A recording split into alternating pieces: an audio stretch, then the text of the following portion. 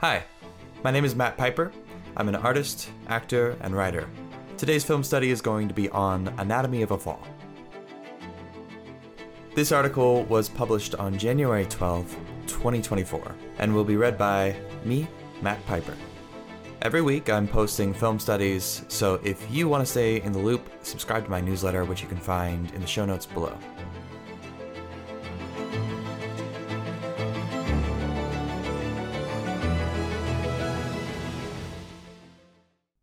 Film study, Anatomy of a Fall.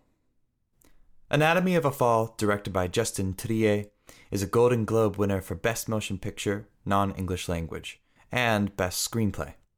Won the Palme d'Or and is critically acclaimed as one of the most discussed films in the fall of 2023. Daniel faces a life-altering choice as a preteen when the weight of a blurry case of his mother seems to be getting nowhere without concrete evidence.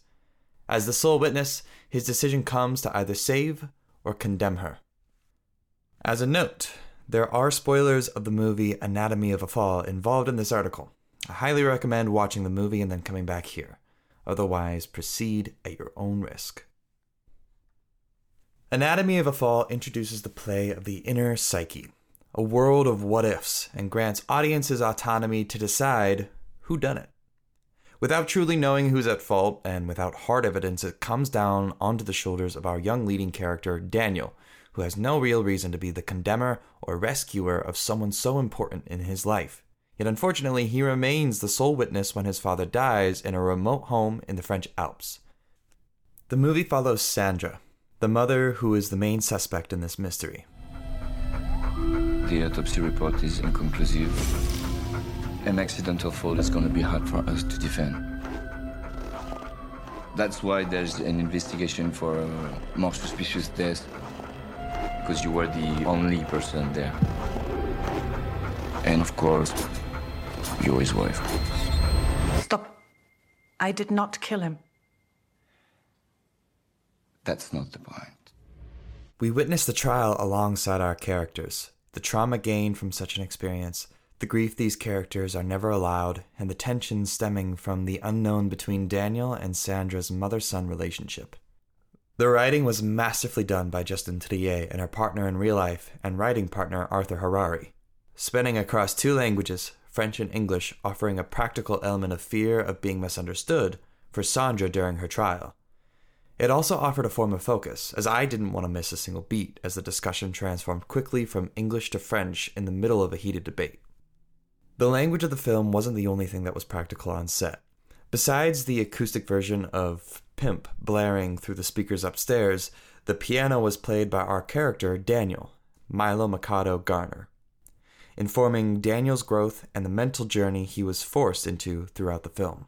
The film is set and shot in the cold but beautiful French Alps, yet the vibrant coloring of our characters and costumes create a stark contrast, hinting at the extremes of the events and the events to come. This is a whodunit that may not give you an answer to your questions at the end, but even more is the skill of our director Justin Triet and the phenomenal actors featured here in this film to not reveal a thing. On set. When we're talking about this film, it's always important to talk about our leader, the director, Justin Triet. She laid into the intentionality of this film, taking takes over and over to get things right, while also being the head of the creative synapse, keeping everything in order and allowing our actors to play toward honesty. She spoke about actor Milo and how he's an incredibly talented young man, and also how she directed him. It's about being kind while also being able to be open for him to play, but you don't want to press him too much as he is so young. What was most important for her was to create a different kind of feminine lead. What both Hewler and her spoke and worked toward was to make sure that Sandra was not a victim. Even in the fight between Sandra and Samuel, it layers evidence into our goal for Triet. Sandra argues that Samuel is a victim, trapped only by himself from all the ideas and thoughts of movement forward that he had. Sandra, however, will not allow him to make her a victim. Triet argues that there should be more feminine figures with this power that aren't instantaneously knocked down or looked down upon for acting in unexpected ways. So her work on this movie challenges the perception of feminine power. What if the powerful woman isn't punished? playing a part in Anatomy of a Fall. Firstly, we need to look at Sandra Hüller, who commanded the space feeling fiery and strong from the start. As we traverse with our character, as I mentioned before, without playing the victim, she remained truthful to the pain that would be had upon that stand, thinking of her son listening in on the trial. With a keen understanding of this character, she was able to move forward into every beat with ease. This psyche would be difficult for anyone to tap into, but she played into it like a pro. What I noticed too was her ability to find the growth in her character in each remark and assailment the trial threw at her. As she goes on in the trial, she finds some sort of comfort, and we can begin to see her fight back, along with her impatience in trying to speak French, noticing a particular wariness in her from many things, not just the language. The truth of the material is well informed, and we can see the great difficulty between both of our characters. The film intends to blur the lines on whether or not the mother killed her husband. It's important to look at how throughout the entire film, Hüller never reveals or hints at one way or the other. She keeps ambiguity in this performance while focusing on creating a living, breathing human being. Hüller states how she decided to leave the answer to her character's truth ambiguous to herself. This is a very interesting take, but it did not seem to impact the performance negatively. We're not allowed into the inner psyche of this character, therefore with newfound autonomy, the audience gets to make their own choice. Hüller's honesty in this role is remarkable. There are so many boundaries for our character. To name a few, she cannot convince the jury easily. The only way they can base their decisions is to decide subjectively on what could have happened, as there's no solid evidence to be found. There's a sense of perception which, though unfair, is an honest challenge in a case such as this. Though she is the dutiful and caring mother, she's on trial for being potentially cold and distant from her child while she works hard at her craft as a writer. She must feel pangs of guilt cross her as she genuinely cares for her child, but must think what other people also think of her as well, changing the very nature of what used to be real and is now challenged by the perception of the outside looking in. Daniel has to suffer the circumstances too. This creates difficulty in speaking with his mother openly, careful to not speak about the court case or about Samuel, which leaves both Daniel and Sandra, if she did not kill her husband, without a chance to truly grieve for their loss. It's hard for Daniel not to be confused in this particular setting. Eventually, he feels afraid of his mother, questioning her morals, and wondering if she could be someone who could kill someone close to her. Between these two choices, though, guilty or not, it's strange how he now has to carry the weight of the decision on himself.